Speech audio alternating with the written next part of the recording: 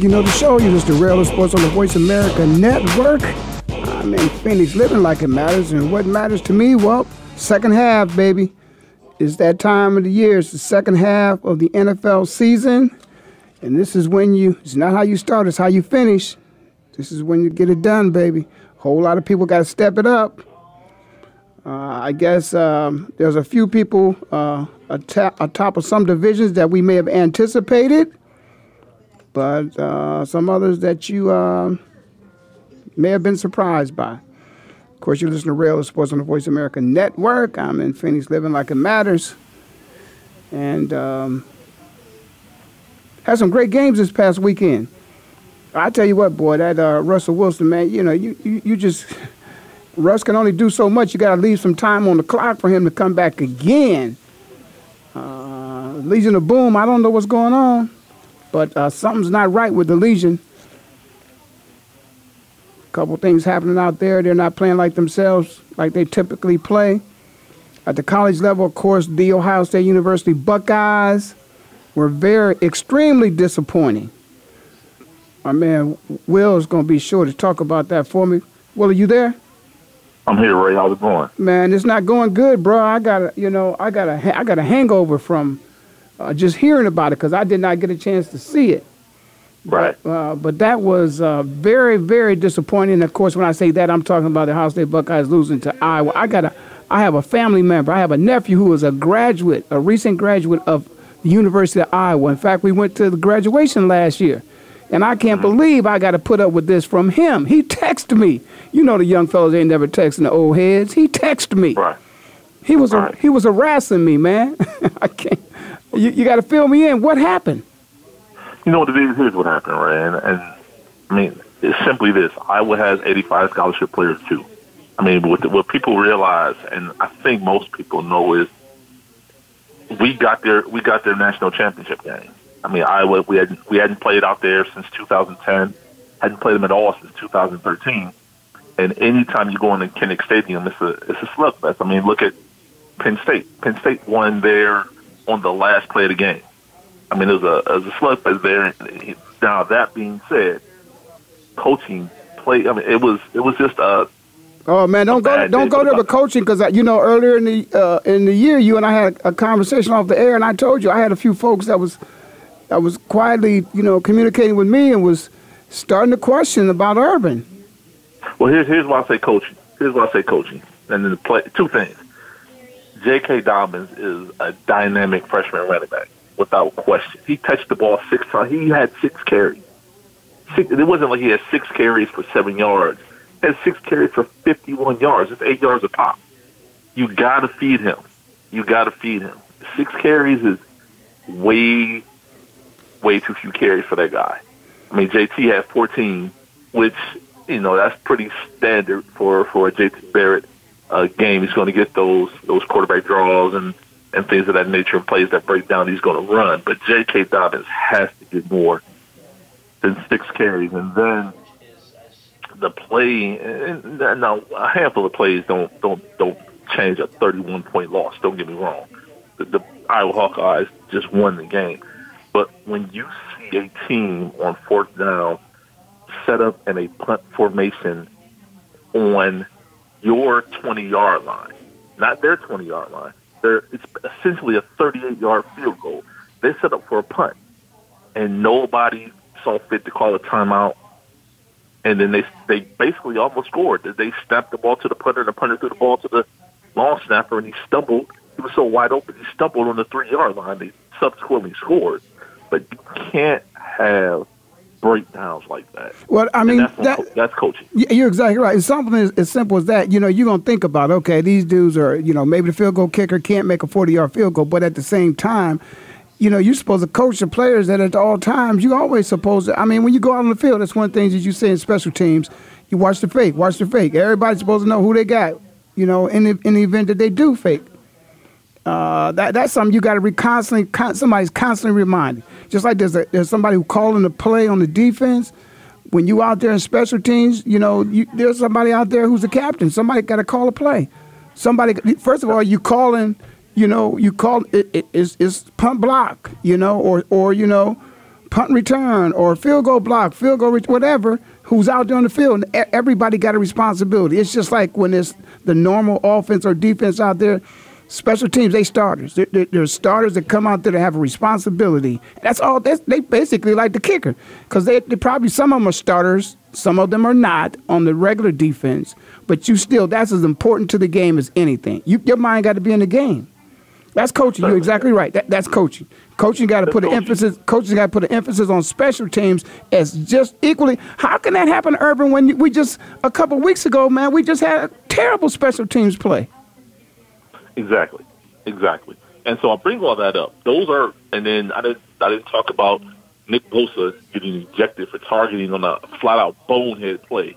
You can't do what he did. I mean, there's a clear violation of the rule that he got ejected in the first half. Now, it was 17-17. Okay, let me ask you. Let me start there. Well, let's spend a little time on that. Are you saying it was clearly, against the rules? It's my understanding from what I've heard and had some discussions about that there was an attempt for him to avoid maybe a tackle or some contact with his legs, and so he jumped over, and in jumping over the potential blocker or just jumping over, a lineman on the ground, he then was at the level where he was making contact with the quarterback's head, above his head or shoulder. You feel that it was intentional to jump up in that area and to make contact in that area. That's what you're. I do because the ball was gone, and it was well after the play,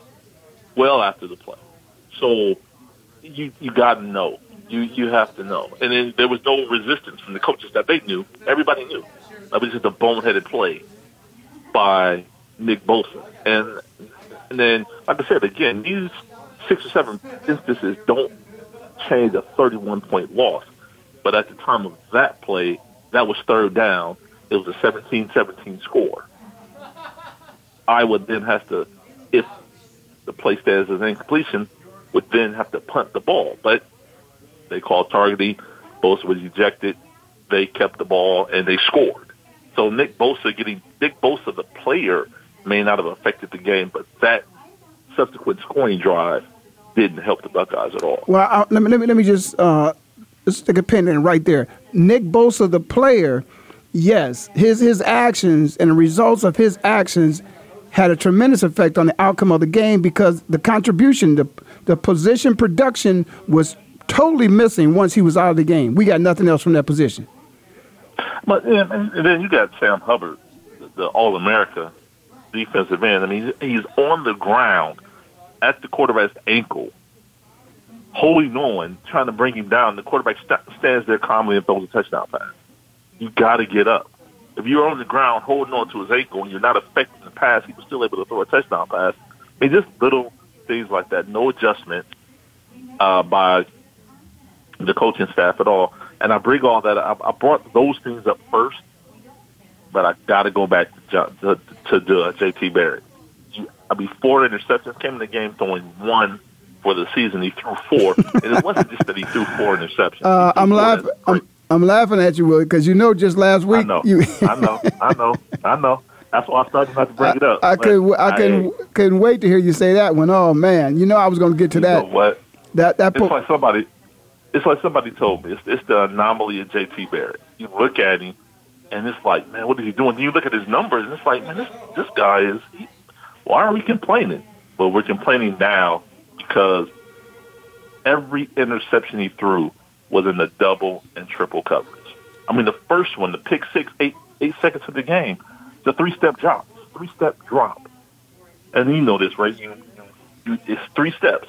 You don't have time to scan the field. You don't have time to go to three progressions. He got to his 3rd progression. He threw the ball up 3. The safety read it. The safety stood there and waited on it. It was already 2 guys there. The safety was the 3rd guy, came up and took it. Every pick he threw was in the double or triple coverage. You just can't have that from your senior captain. You just can't have that. No, and that's been a problem. The problem has been when he has been bad, there's been nothing there to make up when he's playing bad. That shows you how much we count on his play. We need that production from that position, and he's the man. And so when he's not producing, we're not producing, and we're not going to win. And when he's making those kind of critical mistakes, where he's creating turnovers, interceptions are something that they're hard to overcome. The majority of the time in football, when you lose a turnover battle, you lose the game. Right. Certainly sounds like we lost the turnover battle without a doubt, and we obviously lost the game. But to put up a $50 on us, man, they put up 51 points. At some point in time, it's just like when I look at it, I'm even looking at the Packers last night, I still have to say, if you don't get the production out of the quarterback position, the defense still has to play defense. So I will always go back, being a defensive player myself back in the day. That's, we still got to stop them regardless of where the ball is at. If it's first and goal from the 2, you got to stop them. You need a goal line stands. So and defense knows that's what they do. Special teams basically, they basically change the, field position. But defense, they say defense wins championships. They say it for a reason. If you can't stop them from scoring, you're not going to win. And so there comes a time where you got to have a team that's equally balanced. Sometimes the defense has to win a game. Sometimes an offense has to win a game. But they both can't lose the game on the same day. And that seems like what happened to us. And that's exactly what it was. I mean, the defense, we talked about Nick Bosa. Chris Worley, there was one play where the pass was clearly incomplete. And unbeknownst to anybody but him, he just runs up and just waylays the receiver. And it's like, throws the flag, passing it. It's like, what are you doing? The pass is incomplete. That's nowhere near the receiver. That's coaching. That's discipline. You got an undisciplined team. You got a team that's being penalized. Something's not right. And it's got to start. It's got to start with the coach. We're gonna start hearing. We're gonna start hearing some Gruden calls pretty soon. You know what? All that being said, and we talk about this all the time. I'm very. This is the first time Urban Meyer's lost more than one game since he's been here. Yes. And so we talk about all this doom and gloom and it's one game. Granted, the national championship is out. Granted, the college football playoff, that's out. That's all we play for. You got a program like that, or a program like that, that's all you play for. Exactly. And that's just it. For it to be that's why you hear all of these cat calls now for Urban Meyer, because it's no longer enough to go to Indianapolis and play for the Big Ten championship. That's like a given. That's like, we got our T-shirt on to the next one. It's all about national championships here. Now, for this year, that's no longer a possibility. So that's why you hear all the naysayers coming out. Oh, yeah, and it's the way we've been losing. We've been losing ugly. We've been losing against, with the exception of Iowa, the losses that we've had, Clemson, Oklahoma, big-time programs. I'm not going to put Iowa in that category. We lose ugly. We get beat bad. Now we get beat bad by Iowa. Real bad. Yeah. Like I said, Iowa, I get it. Like I said, Iowa, they stepped up their game. I mean, they had us in their house for the first time in 7 years. Yeah. And you got to think about it. Yeah, they stormed the field. All you hear about is Ohio State. Ohio State's the class of the Big Ten. That's right. So they're going to come up. They're going to rise up and give maximum effort. We're getting everybody's A game. And, a lot of it's being said, well, there was a letdown after the Penn State game, so such an emotional win.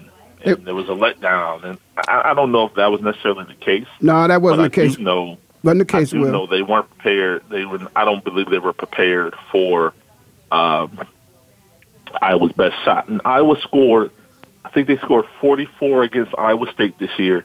But if you look at the rest of their games, they scored 31 against North Texas.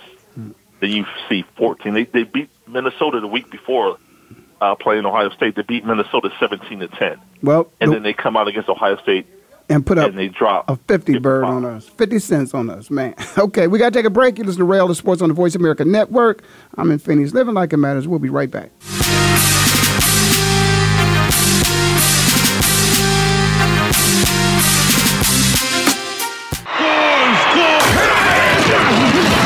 Your internet flagship station for sports. America's sports. So Andy Serling packed his bags, left the city, and is enjoying his temporary digs in Saratoga. But that won't stop us from bringing you Playing to Win, the best online handicapping show for serious horse players.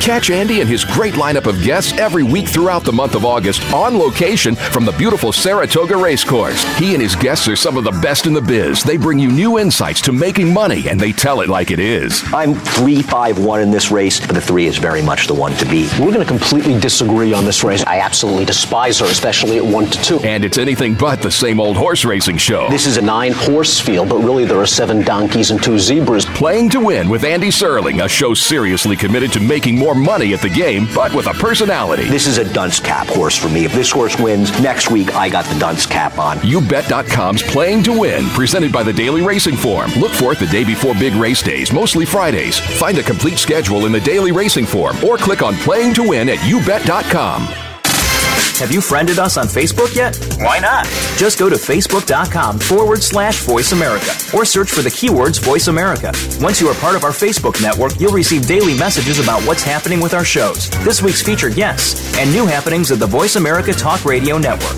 And you can add your voice to the always active discussions on our wall. Just go to Facebook.com/Voice America or search for Voice America. Your internet flagship station for sports, Voice America Sports.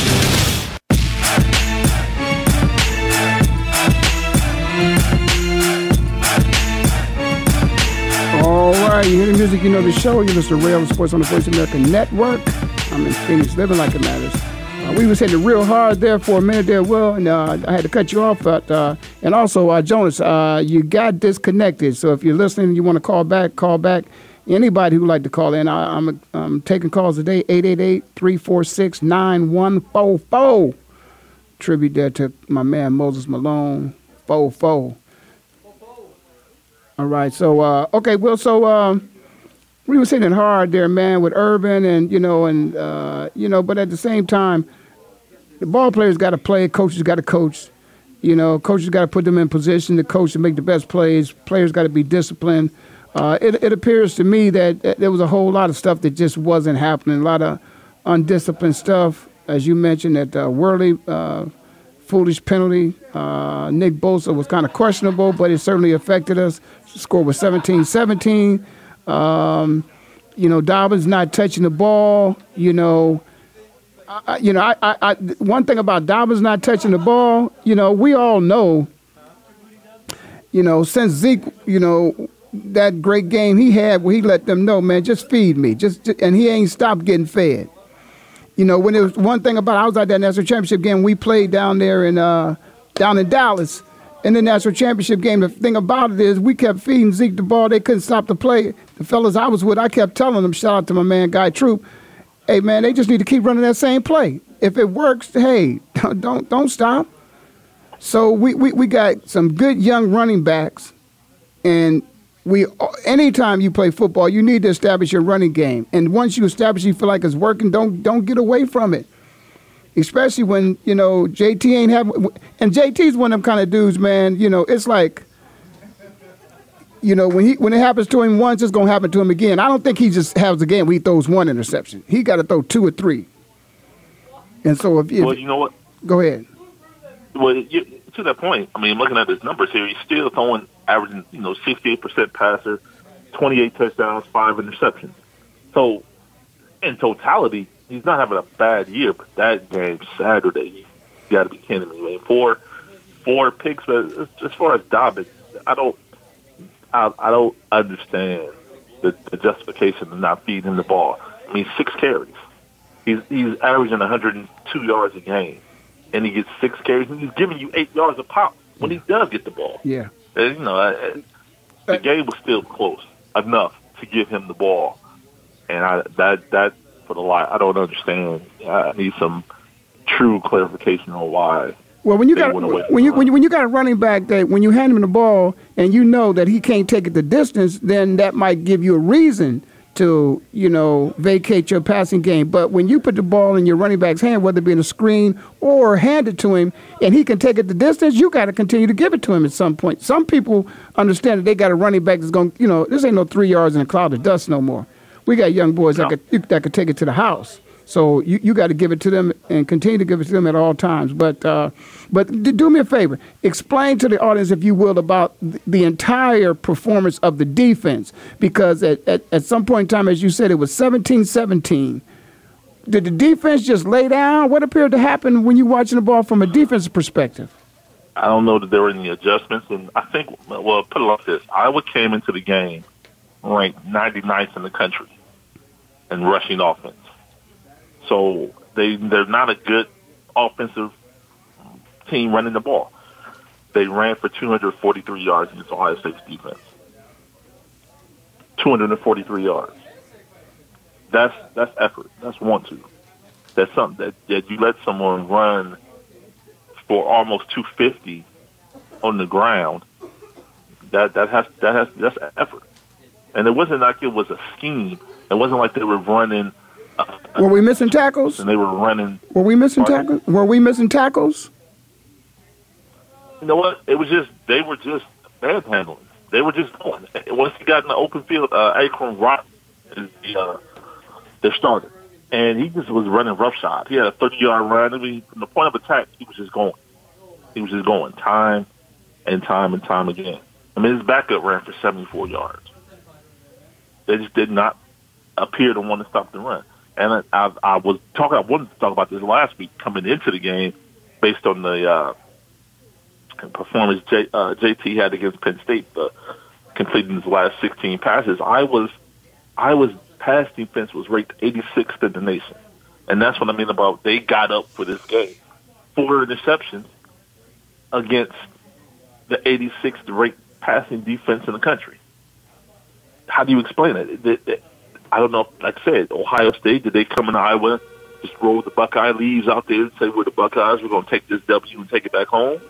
Well, there's a thing about it is there are times where, in preparation for a game that you can use your history, and your history can put you to sleep because, you look at historically that this is a team that has not been able to beat you, so therefore you don't prepare mentally for this team like you can lose.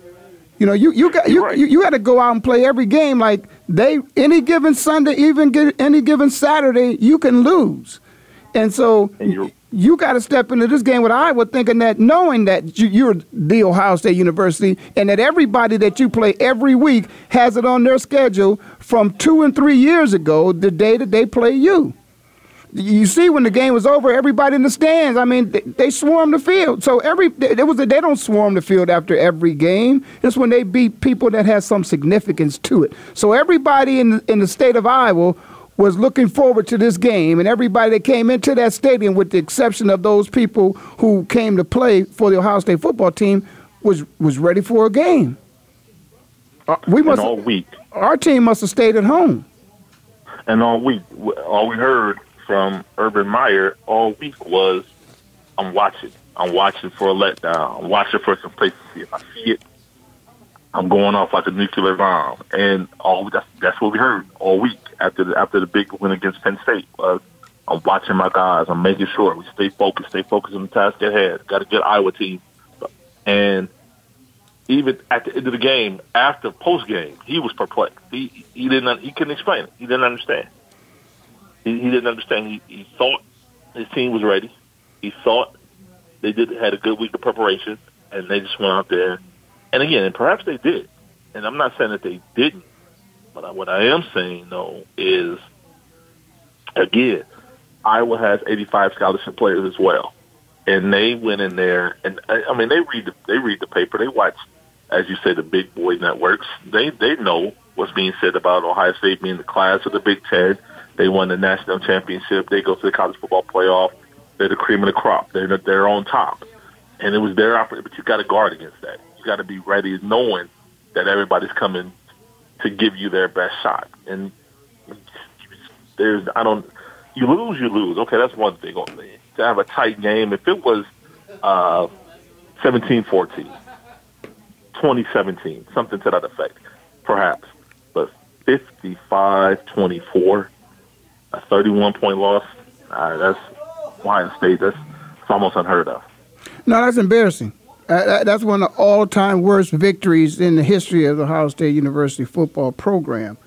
Going on the road and getting whooped like that. That's unacceptable.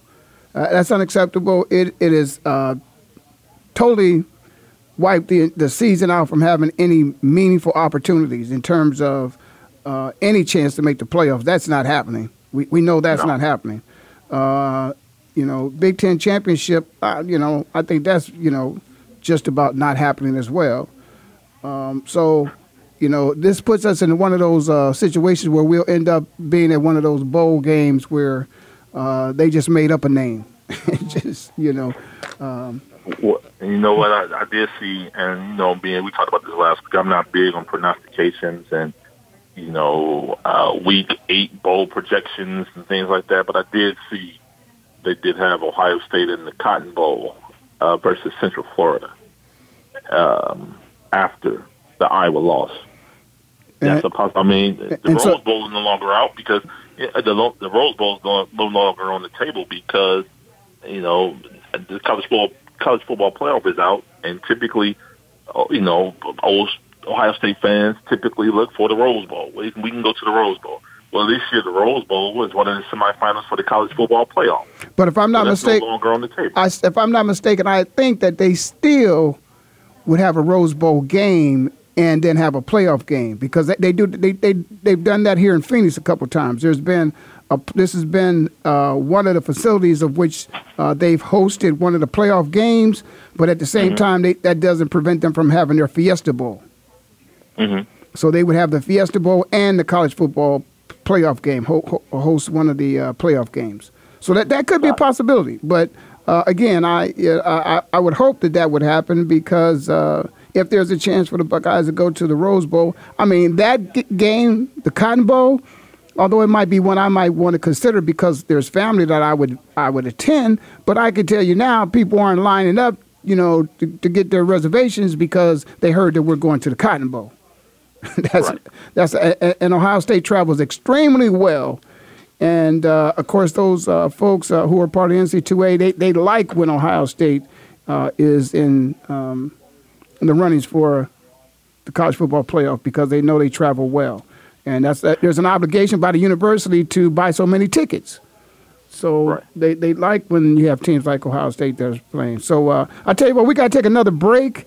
So we're going to go ahead and take it now and get it out the way, and then we'll come back. Got my man Willie Gibson on with me. You listen to Rail Sports on the Voice America Network. I'm in Phoenix, living like it matters, and we'll be right back.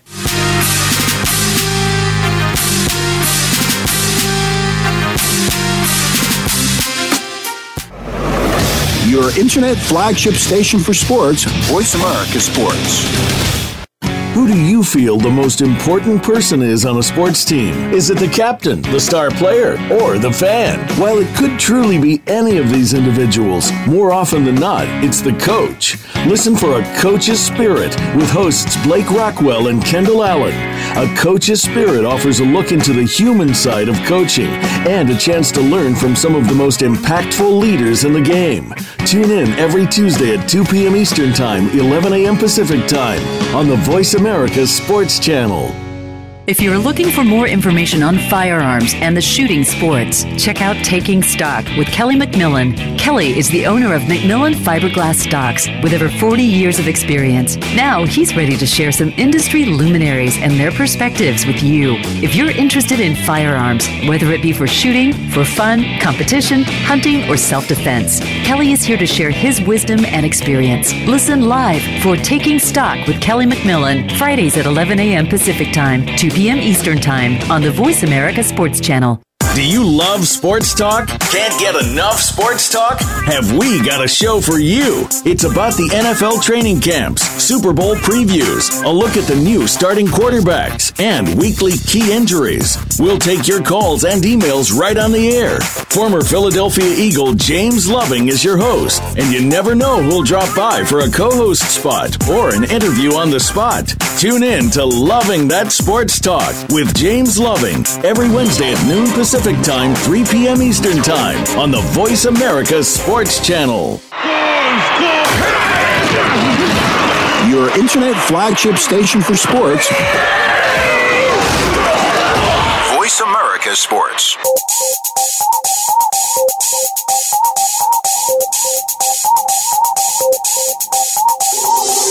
All right, you hear that music, you know the show. You're listening to Rail of Sports on the Voice America Network. I'm in Phoenix, living like it matters. Boy, what matters to me? Well, I haven't gotten to it yet, but it is the halfway point of the National Football League, second half, and, you know, that's when you win the game. That's when you make your run. It ain't how you start, it's how you finish. And it's time for the big boys to step up. But we were talking about some college ball, some big boy ball, and, you know, for the first time, I think, in a long time, if ever, Urban Meyers finds himself in a position where he's being questioned.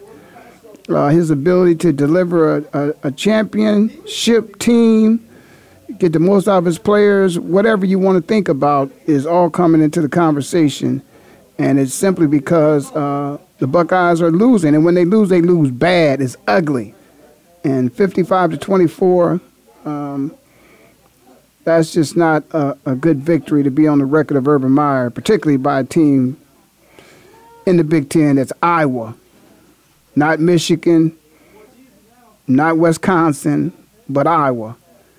And so there's some questions that are out there. Can he rebound? Well, if he does, it won't be this year. It will have to be next year. But the fellas can finish strong. You know. So let me ask you, Will. So how do you think the fellas will rebound from this loss? I think they'll be fine, and you know. To this point, I'm not a bettor. I'm not a gambler. To me, the phenomenon is lost on me, but they are a 15.5-point favorite this week against Michigan State, which, again, it doesn't make sense to me that Michigan State beats Penn State on a last-second field goal. Ohio State loses by 31 at Iowa. Michigan State's coming in here as a 15-point underdog. I don't understand, but somebody thinks Ohio State is going to rebound greatly against Sparty. Well, I think they're taking into consideration too that Urban Meyer's coming off of a loss, and it's not a bowl game, but it's a regular season game, and they're thinking that he'll get his team ready. And probably historically, if he's ever lost during the regular season, that they did come back, and so that's probably what I'm going to assume that. Those people out there in Vegas or wherever they come up with those scores from or those predictions, that's what they're taking into consideration. And the Buckeyes should be embarrassed. I mean, that is embarrassing. I mean, you could just look down. Historically of the games against the University of Iowa, and if you see 55 on the board, you automatically assume that Ohio State had 55.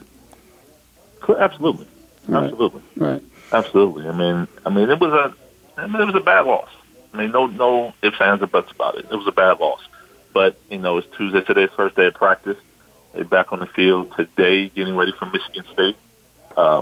Michigan State. That's not going to be easy. No, it's not. It's not at all. I mean, they're coming in here. I mean, they have a chance. You know, it's a three-way tie right now at the top of the Big Ten East between Michigan State, Ohio State, and Penn State. So Ohio State holds the tiebreaker over Penn State by the head-to-head win. Now, if they beat Michigan State would then have two losses. So then Illinois and then that team up north, Ohio State wins out. They still go to the Big Ten championship. Right now, it looks like they'll play a undefeated Wisconsin team in Indianapolis for the Big Ten championship. But so it's a lot more football left to be played. You know, just have to rinse the bad taste out of your mouth from Iowa and keep it moving. Get ready for Michigan State. Okay.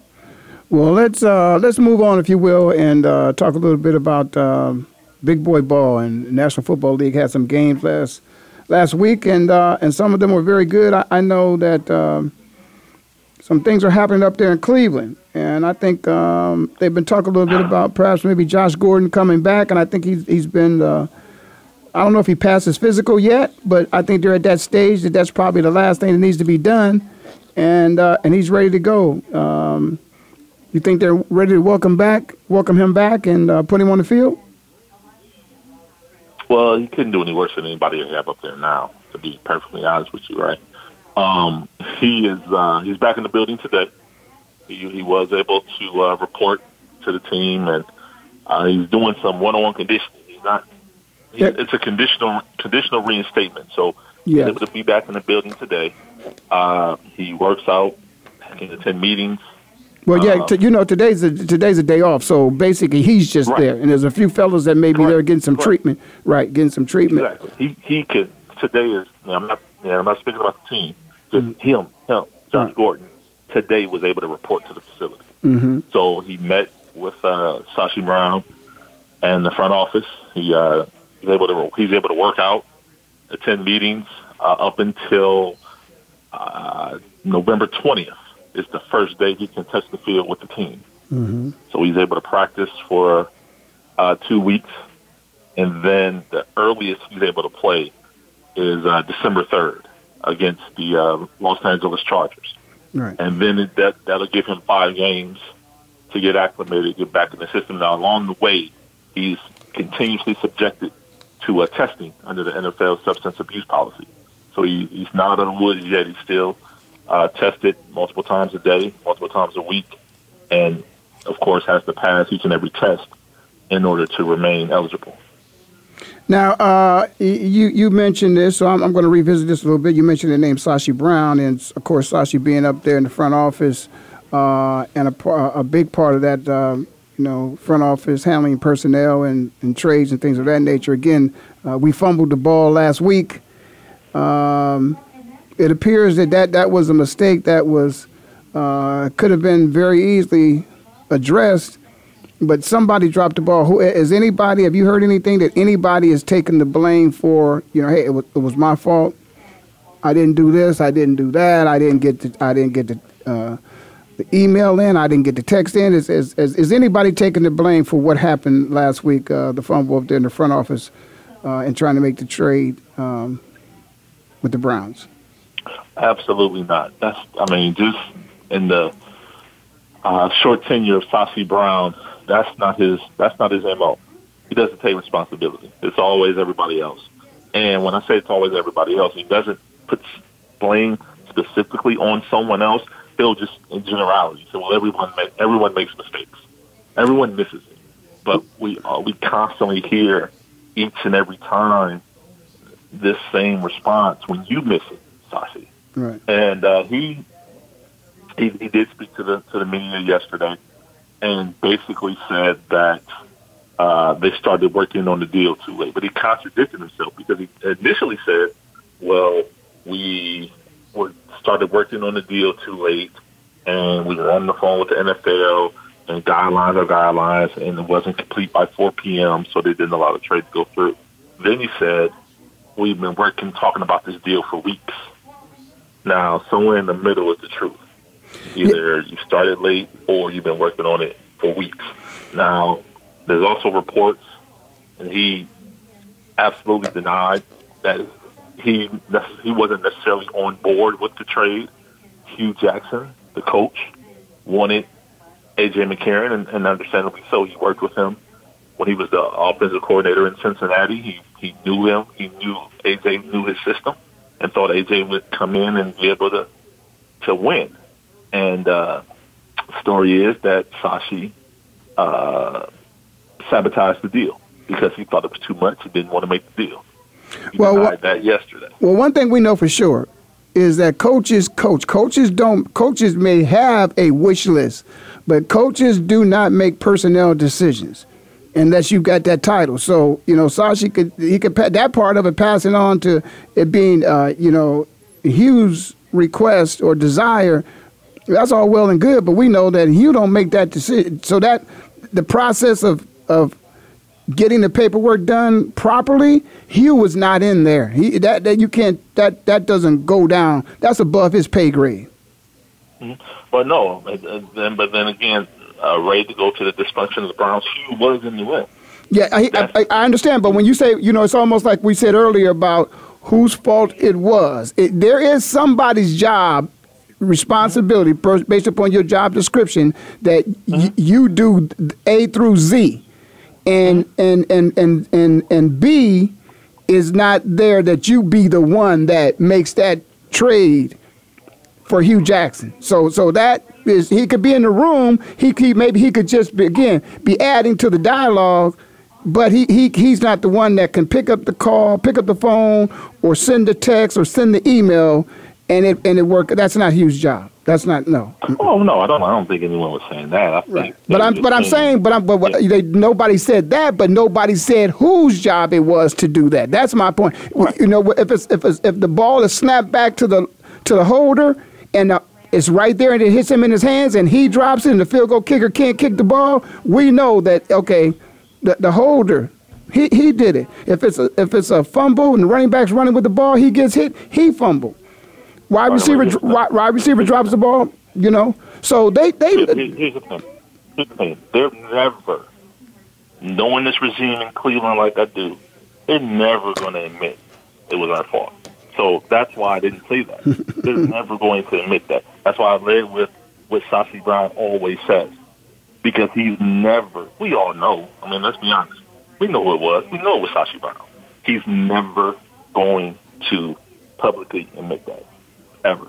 So at this point, I don't even expect it to happen. But we know that. So it's always going to be everybody makes mistakes. It's always going to be it's not as serious as it was reported. Well, we all know it is as serious as it was reported because the deal didn't get done.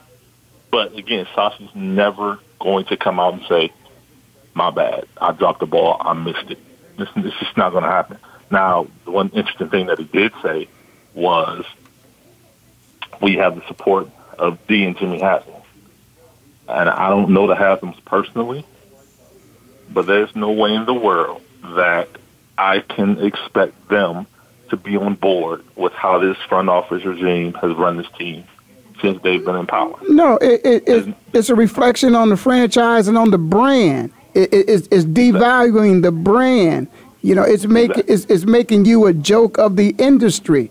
So you can't be on board with that. It has to be. If maybe they're not listening, maybe they don't hear, maybe they haven't heard, they don't know.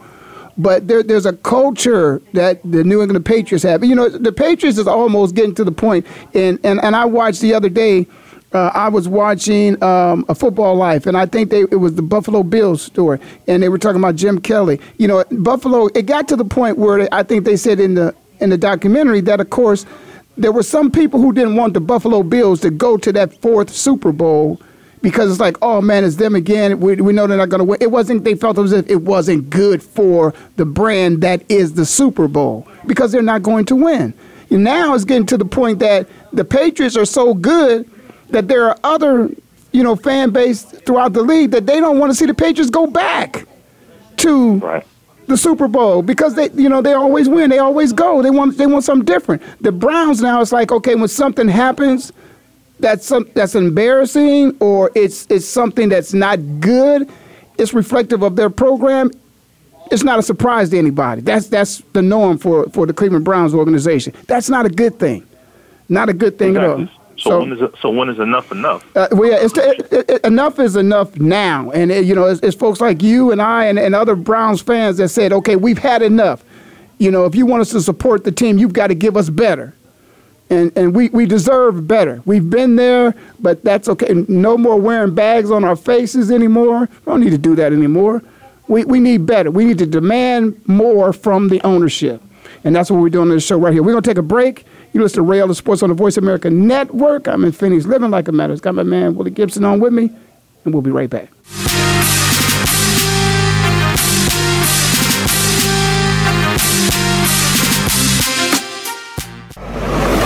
Your internet flagship station for sports, Voice America Sports. So Andy Serling packed his bags, left the city, and is enjoying his temporary digs in Saratoga. But that won't stop us from bringing you Playing to Win, the best online handicapping show for serious horse players. Catch Andy and his great lineup of guests every week throughout the month of August on location from the beautiful Saratoga Racecourse. He and his guests are some of the best in the biz. They bring you new insights to making money, and they tell it like it is. I'm 3-5-1 in this race, but the 3 is very much the one to beat. We're going to completely disagree on this race. I absolutely despise despise her, especially at 1-2. And it's anything but the same old horse racing show. This is a 9-horse field, but really there are 7 donkeys and 2 zebras. Playing to Win with Andy Serling, a show seriously committed to making more money at the game, but with a personality. This is a dunce cap horse for me. If this horse wins, next week I got the dunce cap on. YouBet.com's Playing to Win, presented by the Daily Racing Form. Look for it the day before big race days, mostly Fridays. Find a complete schedule in the Daily Racing Form or click on Playing to Win at YouBet.com. Think you've seen everything there is to see in online television? Let us surprise you. Visit voiceamerica.tv today for sports, health, business, and more on demand 24/7. Your internet flagship station for sports, Voice America Sports.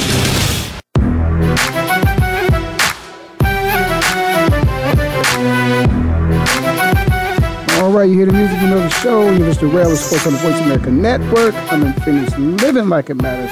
What matters, of course, to me now is it's the second half of the National Football League season. It's almost over. I'm happy that at least one of the teams that I had the opportunity to play for is in the conversation of playoffs, and that's the Philadelphia Eagles. And I'm really happy the fact that they beat the Denver Broncos. It's been a long time since the team that I played for, beat the Denver Broncos. So, and beat them good, beat them really good. Did you find that surprising the way that game ended up, Willie? Did you see that game at all, Will? I did. I was surprised. Not that they beat Denver, because Denver has tremendous issues at the quarterback position. Brock Osweiler started, who collected a check from the Cleveland Browns this week due to a botched Sashi Brown trade, but that's neither here nor there. But it just affirms what we were saying a couple seconds ago. That's all. Yeah, and then I'm not going to mention Carson Wentz, who the Browns traded that pick to Philadelphia for them to take Carson Wentz, but then again, I digress. The defense in Denver is tremendous, and I was shocking to see. I'm not shocked that Philadelphia won the game, but I'm shocked that they dropped 51 points on that defense. Put a 50 burger up on them. Yep. That's tremendous. Yeah, I would say that I was shocked. The 50 points to me in the National Football League, period. 50 points is just unheard of. That doesn't happen. 50 points is the kind of scores that you get in college or in high school. When you're an underclassman, you're happy to see it on the board because that means you get a chance to get in the game. That just doesn't happen in the National Football League. And Oswald, let me say this. Osman, the Big O was talking. He was very confident going into the game last week. He talked about, taking care of the football and understanding what his responsibility was to do is to take care of the football. Well, enough for that. But he went in he was extremely confident in the interviews that I saw him participating in prior to the game. Extremely confident. I think he's been humbled. We saw him out here. Of course, he's the Arizona State product. So seeing him over the years, big fella, big arm, just not able to get it done. But I'm so happy about the Philadelphia Eagles and the way they're playing. I think they're for real. Every week I want to see them play somebody else. It's just, another way to measure, if they're really the real deal. And they're showing up every week. All facets of the game, they're prepared for it. They're producing. And I really see them certainly winning the East. I know they got a date with the Cowboys coming up pretty soon. I know they got a date with the Rams coming up soon, too. They got to visit both of those places. But, they beat Denver on the road. They showed they can go on the road and win some big games. So what other games did you see out there this weekend that you were enjoyed watching or that you were shocked at the way they turned out? Definitely the Seattle-Washington game. Seattle, Russell Wilson, what more can he do? He led the team, lead passer, of course, lead rusher, of course. Not of course, but he led the team in rushing. And just scored a little bit too early. Yeah, I agree with you. I agree with you. And, it was several years ago. It was actually the Cowboys. I was watching them play. and they were very much in tune with the game, and so they had the ball and had an opportunity to go down and score, but instead of scoring, the runner fell down. I've been a part of a game before where the New York Jets scored a little bit too quickly and left some time on the clock for Bernie to get the ball back in his hands, and Bernie was able to do his thing. I think that's what happened with Russell. Is that you're right about it? They scored too fast, but the defense. I mean, of all people playing this game today, certainly the Seahawks know about time and turning the ball over to a good team with too much time on the clock. And then also, they went back, and I can't believe that Pete Carroll made that same mistake again. Pete Carroll goes back to that same play that cost him a Super Bowl, and instead of running the ball on the goal line again, he's throwing that same pass, gets the same results out of that pass, gets it intercepted again. So, again, Pete wasn't on top of his game. I think he should have been talking to Russell about, okay, hey, we might want to run a play here or there to get some time off the clock. That's where coaching comes in. You've talked about coaching earlier in the show when we were talking about Urban. There are some times where you can look at a game and you could definitely say that's coaching. I always talk about the execution of plays that are called being on the player, but there are certain things that happen in a game that you can blame nobody except a coach. And, Pete had a couple moments in that game. I think perhaps maybe the fact that Russell did what he did, I think Pete came up a little short on his job. So that was one game. Was there another one out there that was, what'd you think? Did you see the Monday night game last night? Brett Huntley, what do you think about him? Because I only ask that because, again, in Green Bay, there was another Brett that, of course, got a chance to play, and that was Favre. And when he got his chance, he stepped up and he got the job done. That's an organization up there that has good coaches, and they can develop good players, in particular at the quarterback position. But one thing I will say to everybody, and I know this young man, Brett Huntley, from when he was a young man, but there's one thing about it. When you play at the highest level, when you're ready, or when you're good, or when you're great, you just play that way all the time. I think it says something. What I'm seeing for Brett, I'm not seeing what I thought I was going to see out of him. I'm a little disappointed. I thought it would be better. I thought he could win that game last night. I thought he would win that game last night. And he didn't. I don't believe in quarterbacks, they too young, whatever. Dan Marino changed all that, Carson Wentz is his second year. I think this is Huntley's third year, So what'd you think about his performance last night and Green Bay Packers' performance as well? Again, the defense didn't show up either. Well, that's just it. I was thinking, as you were talking, I'm thinking like, well, Brett Huntley doesn't play defense. Right. And that was the issue. I mean, Matthew Stafford put on a clinic. I mean, he threw for 361 yards, 2 touchdowns, 26 to 33. I mean, that was the difference in the game right there. You got an experienced quarterback. And as far as Brett Huntley, I mean, he had a decent game. I mean, it's not his. 26 to 38, 245. Had a quarterback sneak for a touchdown. Well, I think John pointed out he's not ready. Mm-hmm. When I say he's not ready, no one expected him to be playing at this juncture of the season. Period. I mean, I know we know injuries happen in the league. We know it's next man up, but there's a reason. I mean, nobody expected. I mean, this was supposed to be Aaron Rodgers versus Matthew Stafford. Yeah. The Gunslinger Bowl, if you will. Yeah.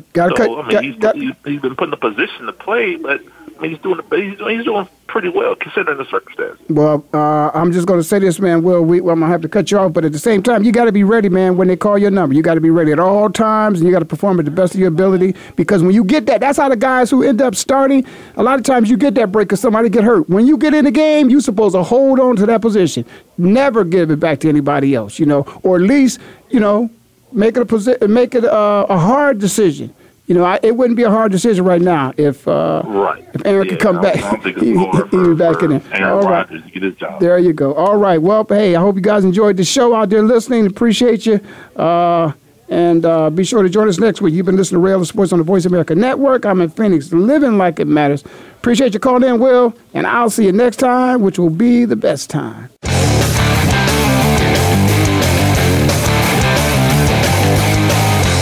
Thank you for spending this hour with Ray Ellis Sports. We hope that you've enjoyed today's conversation. For more information and to write Ray, visit RayEllisSports.com. That's RayEllisSports.com. Be sure to join us again next Tuesday at 1 p.m. Pacific Time, 4 p.m. Eastern, right here on the Voice America Sports Channel.